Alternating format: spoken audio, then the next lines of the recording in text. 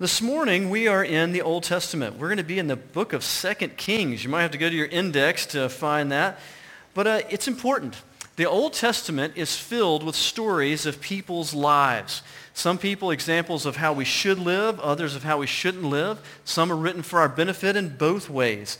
And this morning, we're going to be looking at one of the most positive examples in the entire Old Testament, but a person's life who's almost never looked at, which is King Josiah.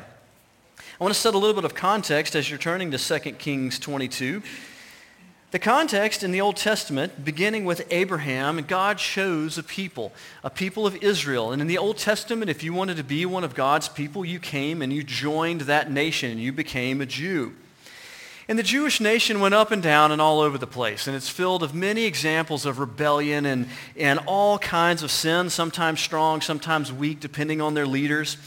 But Israel had kings, and after King Solomon, the nation was divided into two parts, a northern kingdom of Israel and a southern kingdom of Judah. And Josiah was the 16th king of Judah, the southern kingdom. And Josiah comes on the scene 80 years after the northern kingdom had fallen to the Assyrians. It was a fall related to judgment, the Lord's judgment on the wickedness of the people. And so Josiah comes way down the line in the kings of Israel. And we'll see why that's important in a moment. But we're going to come into the story where Josiah was a young man at 26 years of age. He became king at 8 years old. Really young king, had to have lots of help from somebody.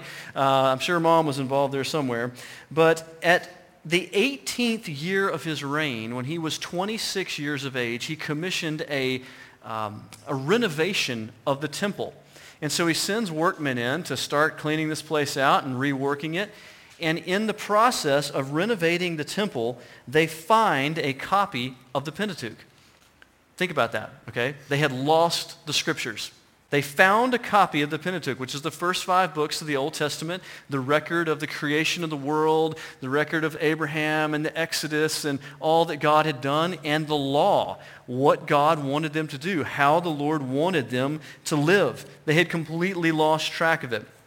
And the scroll is read by the royal secretary and brought to King Josiah for his examination. So that's where we jump in today. So if you would please, stand to honor the Lord as we read his word. We're going to read the first 13 verses of 2 Kings 22. Josiah was 8 years old when he began to reign, and he reigned 31 years in Jerusalem. And his mother's name was Jedidiah, the daughter of Adiah, and Bozkath.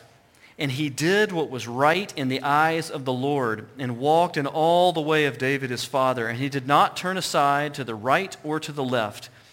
In the 18th year of King Josiah, the king sent Shaphan, the son of Azaliah, son of Meshullam, the secretary, to the house of the Lord, saying, "Go up to Hilkiah, the high priest, that he may count the money that has been brought into the house of the Lord, which the keepers of the threshold have collected from the people. And let it be given into the hand of the workmen who have the oversight of the house of the Lord. And let them give it to the workmen who are at the house of the Lord, repairing the house. That is, to the carpenters and to the builders and to the masons. And let them use it for buying timber and quarried stone to repair the house. But no accounting shall be asked from them for the money that is delivered into their hand, for they deal honestly." And Hilkiah the high priest said to Shaphan the secretary, "I have found the book of the law in the house of the Lord." And Hilkiah gave the book to Shaphan, and he read it. And Shaphan the secretary came to the king and reported to the king, "Your servants have emptied out the money that was found in the house, and they have delivered it into the hand of the workmen, who have the oversight of the house of the Lord." Then Shaphan the secretary told the king, "Hilkiah the priest has given me a book." And Shaphan read it to the king, read it before the king. And when the king heard the words of the book of the law, he tore his clothes. And the king commanded Hilkiah the priest, and Achiam the son of Shaphan, Achbor the son of Micaiah, and Shaphan the secretary, and Asaiah the king's servant, saying, "Go, inquire of the Lord for me, for the people and for all Judah concerning the words of this book that have been found. For great is the wrath of the Lord that is kindled against us, because our fathers have not obeyed the words of this book to do according to all that is written concerning of us. May the Lord bless the reading of his word. Be seated. So, they find a copy of the Scriptures. But before we get to that, we're going to talk about this verse 2. So interesting. Verse 2 is a summary of King Josiah's life. It says, he did what was right in the eyes of the Lord, and he walked in all the way of David his father, and he did not turn aside to the right or to the left. I ask you this morning, if at the end of your life or after you pass away, someone was to summarize your life in one sentence, what would that look like? How would they summarize your life? This is a remarkable summary of someone's life, that a king who had many duties, many things going on, that his life is summarized by his intense godliness and how it is that he loved the Lord. And it's so different because it says he did what was right in the eyes of the Lord. That's the first description of his life, which is so different than the end of the book of Judges. The end of the book of Judges is one of the low points in all of the Old Testament with the people of Israel. And it says the opposite. It says, in those days there was no king in Israel, and everyone did what was right in his own eyes. So they were all doing whatever they wanted to do, but Josiah cared about what God wanted him to do, and he did what was right in the eyes of the Lord. And so the question for us when looking at this is, who determines what is right and wrong? This is a question for every age and in every day and in every culture. Who determines what is right and wrong? Does the Lord determine what is right or wrong? Does the Supreme Court determine what is right or wrong? Does the person who has the most power and the most guns in a totalitarian government, do they determine what is right and wrong? Is there any right and wrong? This brings to us an important ethical distinction, and something I want to talk about because it matters. It's something called the is or ought distinction in our thinking. It's the way things are, or how it is, what is going on at the time, versus the way things ought to be. So in Josiah's day, things were going on. There was a pattern. There was a way that things just were. But what happened with Josiah is he was awoken by the Scriptures, as we'll see in a moment, to the way things ought to be. And he realized there was a huge disconnect between the way things were and the way things ought to be. And he was awoken to the reality that God is the one who determines what is right from wrong. And he realized that he and the entire nation were far out of step for what they ought to be doing. We see in our nation today the way things are. It's what the news reports every day, the way things are. But often in our heart, we know it's not the way things ought to be. The voice of Scripture is clear and consistent from beginning to end, that the Lord, our Creator, has determined before creation, by the mandates of his own character, what is morally right and what is morally wrong. He will hold the world to his perfect standard of righteousness, a standard which all people fall short of. This is the joy of the gospel, that every single one of us falls short of the standard that God has set for us, but there is an open door of forgiveness through Jesus, that we all might be right before the Lord. But right and wrong is determined by God and by his character. It has always been this way, and it will always be this way until the end of the world, when the Lord God judges the world. So Josiah lived his life by this law. It's the first way in which his life is described in verse 2. He did what was right in the eyes of the Lord. The second thing about the way that the life of Josiah is described in verse 2 is that he walked in the ways of his father David. It's looking back to previous kings. He's in a long line of kings, but most of those kings were terrible. Most of them were wicked, lived for themselves, lived for their own conquest. But he looked back to David. He followed in David's example, and he lived by his example. David was not a perfect person. We know the accounts of David. He sinned greatly. But what's the big thing that jumps out about the life of David is that David loved the Lord. He loved God from his heart. And he was genuine in his love for the Lord. And when he sinned and when he fell, he asked for forgiveness and received the forgiveness of God. And it is the same with us. That's why we're looking at the life of Josiah today. We should look at the lives of people that are faithful and love the Lord before us. And we should look at their example, see how they lived, and walk in a pattern similar to theirs. So for Josiah, he walked in the pattern of David.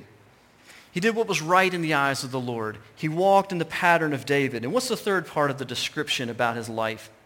It says that he did not turn aside to the right or to the left. So what does this mean?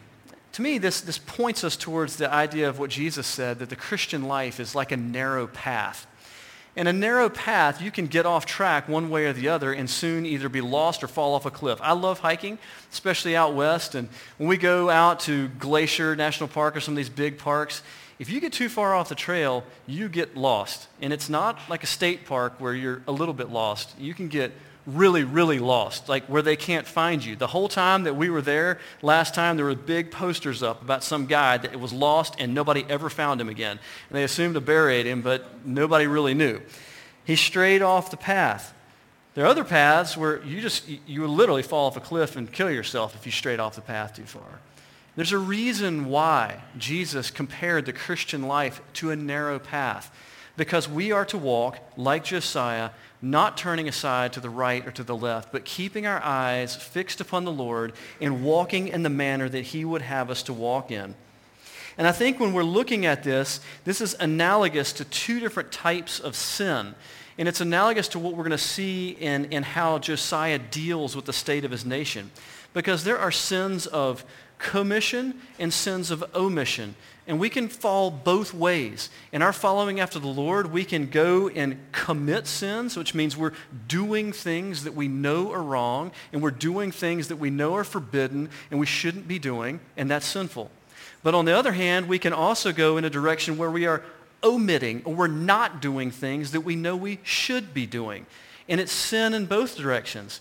One direction that I'm doing things, the other I'm not doing things, but both things are not pleasing to the Lord. And we'll see how the nation of Israel was both doing things that were wicked, and they were also not doing things that they should have been doing. And that was also counted as sin against them.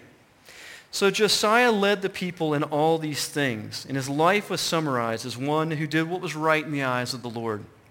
One who walked in the ways of his father David and did not turn aside to the right or to the left.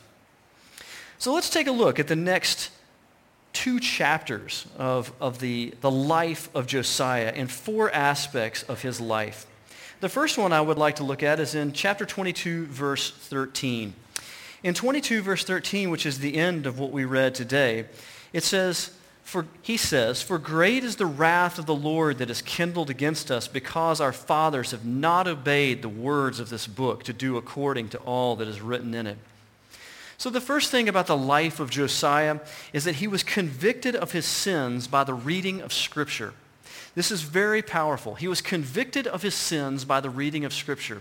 Josiah did not realize the state that he was in. He didn't realize the problem until what happened? Until the Scriptures were read to him.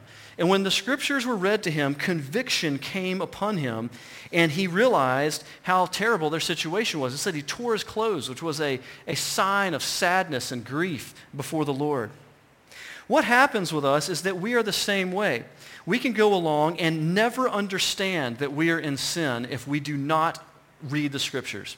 Because what happens is we're in a place, say here, and I compare myself to the world over here, and I say, well, I'm not nearly as bad as the world on this side. But over here, I'm not really as good as that guy either. But I'm pretty good where I'm at. But what happens is the world never stays where it is. So it gets worse. So the world takes a few steps further that way. And I say, well, I'm not that bad. I'm not as bad as the world because the world's over here. Well, but I'm also better than this person over here. And what happens is the world keeps degrading, and we keep moving, and we keep moving, and we keep moving. And we say we're not as bad as the world. But the world is so far away from the standard of Scripture that unless we wake up to the standard of Scripture, before we know it, we're way, way far away from where we should be. And there's only a tinge of conscience, but we just can't, it's not enough to tell us what's wrong or where we ought to be. The Scriptures are described as a plumb line in the book of Amos. A plumb line is a construction tool, and it's something that you hang it, and by gravity it hangs straight down. It's a very simple tool where you can figure out whether a wall is level or not, because you can look at it, and you can look at it from this way, and you can look at it from that way, and you're going to get pretty close to where it's level, but if you want it to be really level, you've got to put a level on it. And if you don't put the bubble on there or hang a line, it's never going to be exactly right.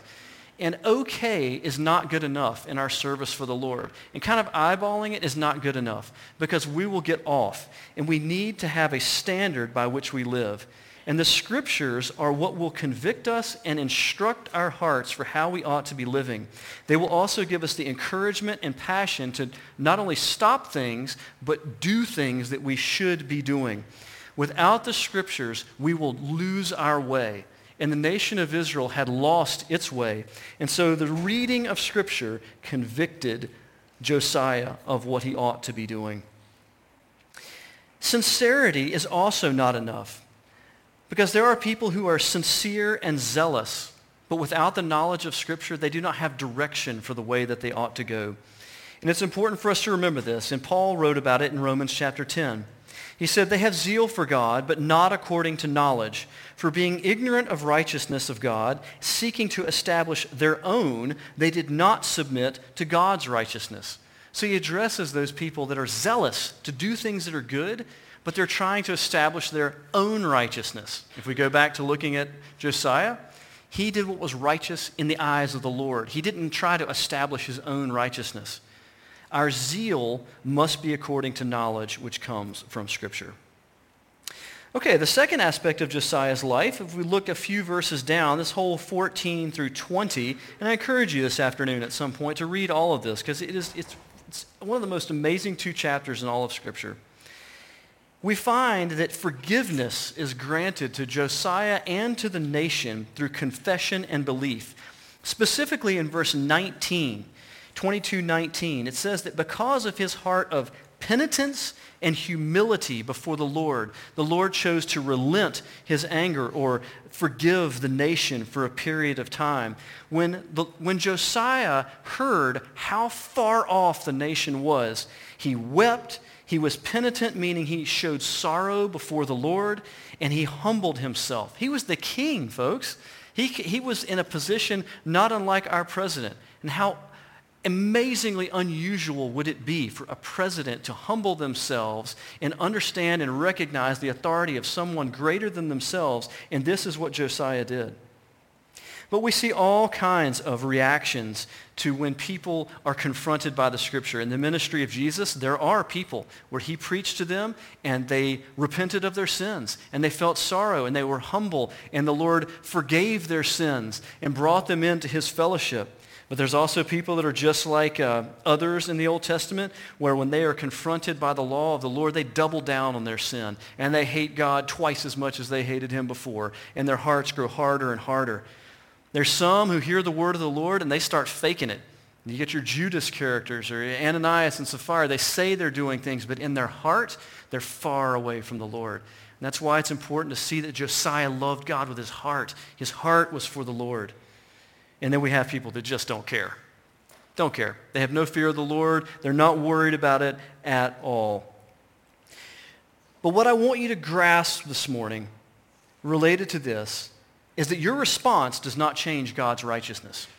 The law of the Lord is what it is, and everyone in here and everyone on the face of the earth will be judged according to the standards of the Lord God. And if you choose to ignore it, reject it, or obey it, the standard will not change. And it's my prayer for you and my longing for you that you will see, as Josiah did, that you are under this standard, that you will ask for forgiveness, receive forgiveness, and find joy in serving the Lord, because the effect is tremendous.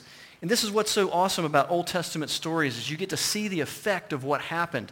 And so what was the effect of Josiah's repentance? He was a 26-year-old king presiding over a totally corrupt nation. He hears the Scriptures, he repents of it, and it says that the Lord God draws back his judgment over the whole nation for a 20-year period of time. That's astonishing. That because of the leadership and godliness of one man, that the Lord would relent his judgment on a nation. Do you realize that your righteousness, the righteousness of your life, if you choose to live for the Lord, affects people around you? The sin of your life also affects people around you. But when you decide to turn away from your wickedness and live in a different way, the righteousness of your life affects people around you.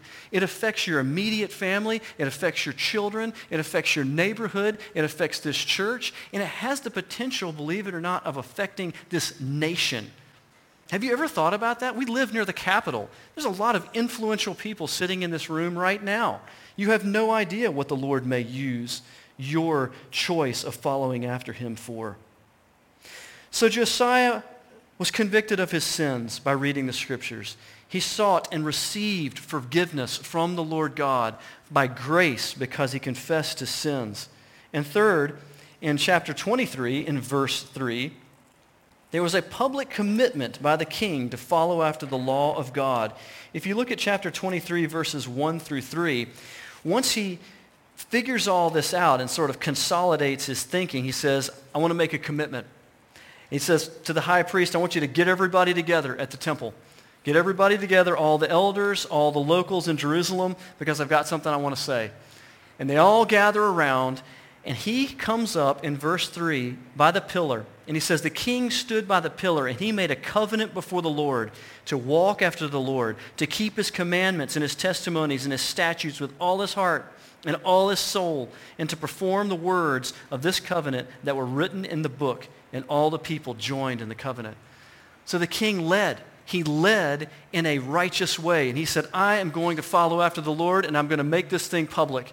I'm going to stand up before all the people and tell you I am going to strive to follow after the Lord. Will you follow the Lord with me? And it says that the people came in behind him, and they followed what he was doing. It's a remarkable story because what happens next is he puts his faith into action. My question for you is, are you committed to following the Lord with your life?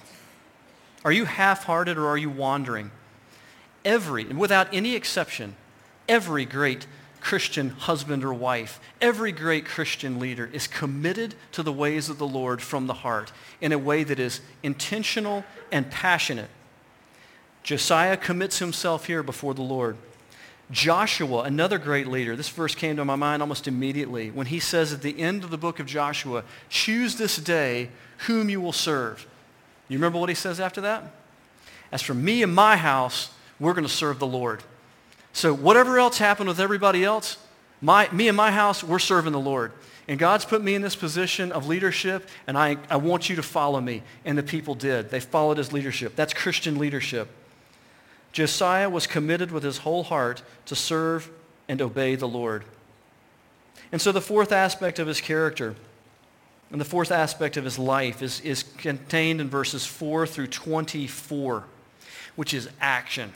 After you make a decision, you've got to act. You've got to get after it and do things. And so the first thing that he did was call the people to separation.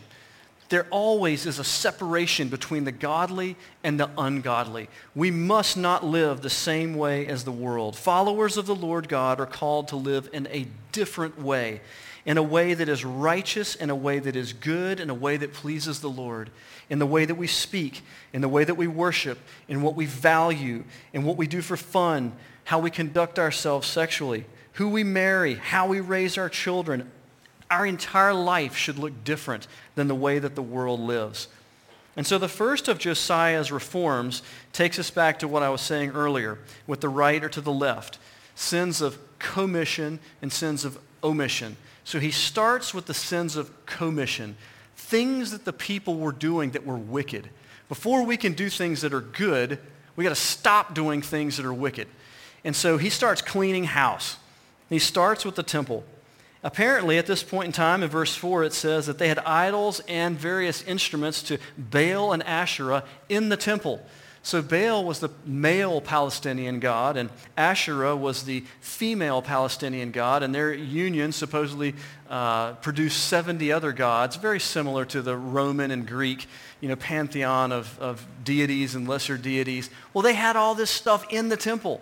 So the temple was just this generic place where people would just go to worship. If you want to worship this deity, do that. If you want to worship God, worship him. Worship whatever you want to worship. Josiah goes in, tears them down, takes them out, and burns them. Burns them and breaks them to pieces. Next, he fires all the priests throughout the country that are offering incense to Baal and the sun and the moon and the stars in verse 5. And in verse 7, this one blows my mind. They were apparently running a series of male prostitutes out of the temple. So out of the house of the Lord, he evicts these things. And if you think that's strange, read missionary biographies or start looking around the world. Pagan religions often fuse those two things together. And it's a part of why we must be different as Christians. And so he throws all of them out. He goes to the valley of a place called Topheth and defiles it. The valley of Topheth is where the people were worshiping and offering their children as sacrifices to an Ammonite god called Molech, which was a big metal idol that had a bull head and a man's body and openings in the body. And they would create a big fire in there and take their children and offer them to this god and burn them alive in this fire. It's just absolutely horrible and forbidden by the Lord on every part of his law. It just makes me think when he was reading through the law, when he got to that part in how it was forbidden to do such things, and thinking of this going on in his nation that he's the king of right now. No wonder he tore his robes and realized, like, oh, this has got to stop. So he goes out and tears all them down. He removes in verse 11 the horses at the entrance to the house of the Lord that were dedicated to the sun, and he burnt the chariots that were involved with it. He tore down the high places of worship in verse 13 to all the various foreign gods of the Sidonians, the Moabites, the Ammonites. He put away the mediums, which is witchcraft and dark magic. He put away all of that, and he turned back to the Lord. Exodus 20, 2 and 3, the first commandment of the Lord. I am the Lord your God who brought you out of the land of Egypt, out of the house of slavery. You shall have no other gods before me. He couldn't make this land perfect, but he did the best he could as a king. I'm going to do the best I can, that on my watch, I'm going to clear this mess out, and I'm going to do the best that I can to make way for the people to serve the Lord and remove things that are wicked, distractions, so that I can get to the positive things, the sins of omission. What are we supposed to be doing that we're not doing? It says in verse 22 that he reinstated the Passover. I've mentioned the Passover before here, and the Passover was the feast that the Lord had the people institute so that they would remember the coming out of Egypt. The Lord had the people do a number of feasts similar to Christmas and Easter for us, where year after year after year we remember what the Lord has done for us so we don't forget the goodness of the Lord. And the people had not celebrated the Passover in 400 years. They had completely forgotten it. So this would be like us forgetting Easter and Christmas completely, forgetting the resurrection of the Lord, forgetting the crucifixion of Jesus and the birth of Jesus, and someone reinstituting, folks, we are going to remember the birth of Jesus Christ, and we're going to celebrate his resurrection, and we're going to do it this year. And so he brings back in the Passover, and it says there was, in verse 22 of chapter 23, for no such Passover had been kept since the days of the judges who judged Israel. So this incredible Passover is kept, and the people's hearts are turned back towards the Lord. And in verse 24, it says he establishes the word of the law. And so he begins to make sure that the scriptures are ministered not only to himself in the court, but to all the people, that they might know what the will of the Lord is. It reminds me of the work of Martin Luther when he first translated the Bible back into German so the people could read the scriptures when they had been lost for hundreds of years. And it was a tremendous change came over the people when they were able to read the scriptures for themselves. So do not take for granted the opportunity that we have to read the scriptures. If you don't have a Bible, I encourage you to get one. Come out here to our library. Karen or Christine will get you one. We have some there. If you don't have a study Bible, if what you're reading doesn't make sense to you and you need some help, we've got some great study Bibles out there. We would love to give you one. Just go out and ask them. We would be glad to give it to you. That's why it's there, so that resource might be put into your hand. So Josiah is convicted by Scripture. He's forgiven by grace. There's public commitment to God and a change of action, stopping what is evil and starting what is good. And the summary of his life comes down to verse 25 in chapter 23. Before him there was no king like him who turned to the Lord with all his heart and with all his soul and with all his might, according to all the law of Moses, nor did any like him arise after him. With all of his heart, with all of his soul, and with all of his might, for the remainder of his time before he died in battle, which is recorded later, he served the Lord with his life, and he led the people with passion and strength and determination, and to me that is inspiring. I love reading about the lives of inspiring people, and Josiah is an inspiring example. It's better to learn from people that live well than to learn from the negative examples of people that live terribly. So I love reading about this guy.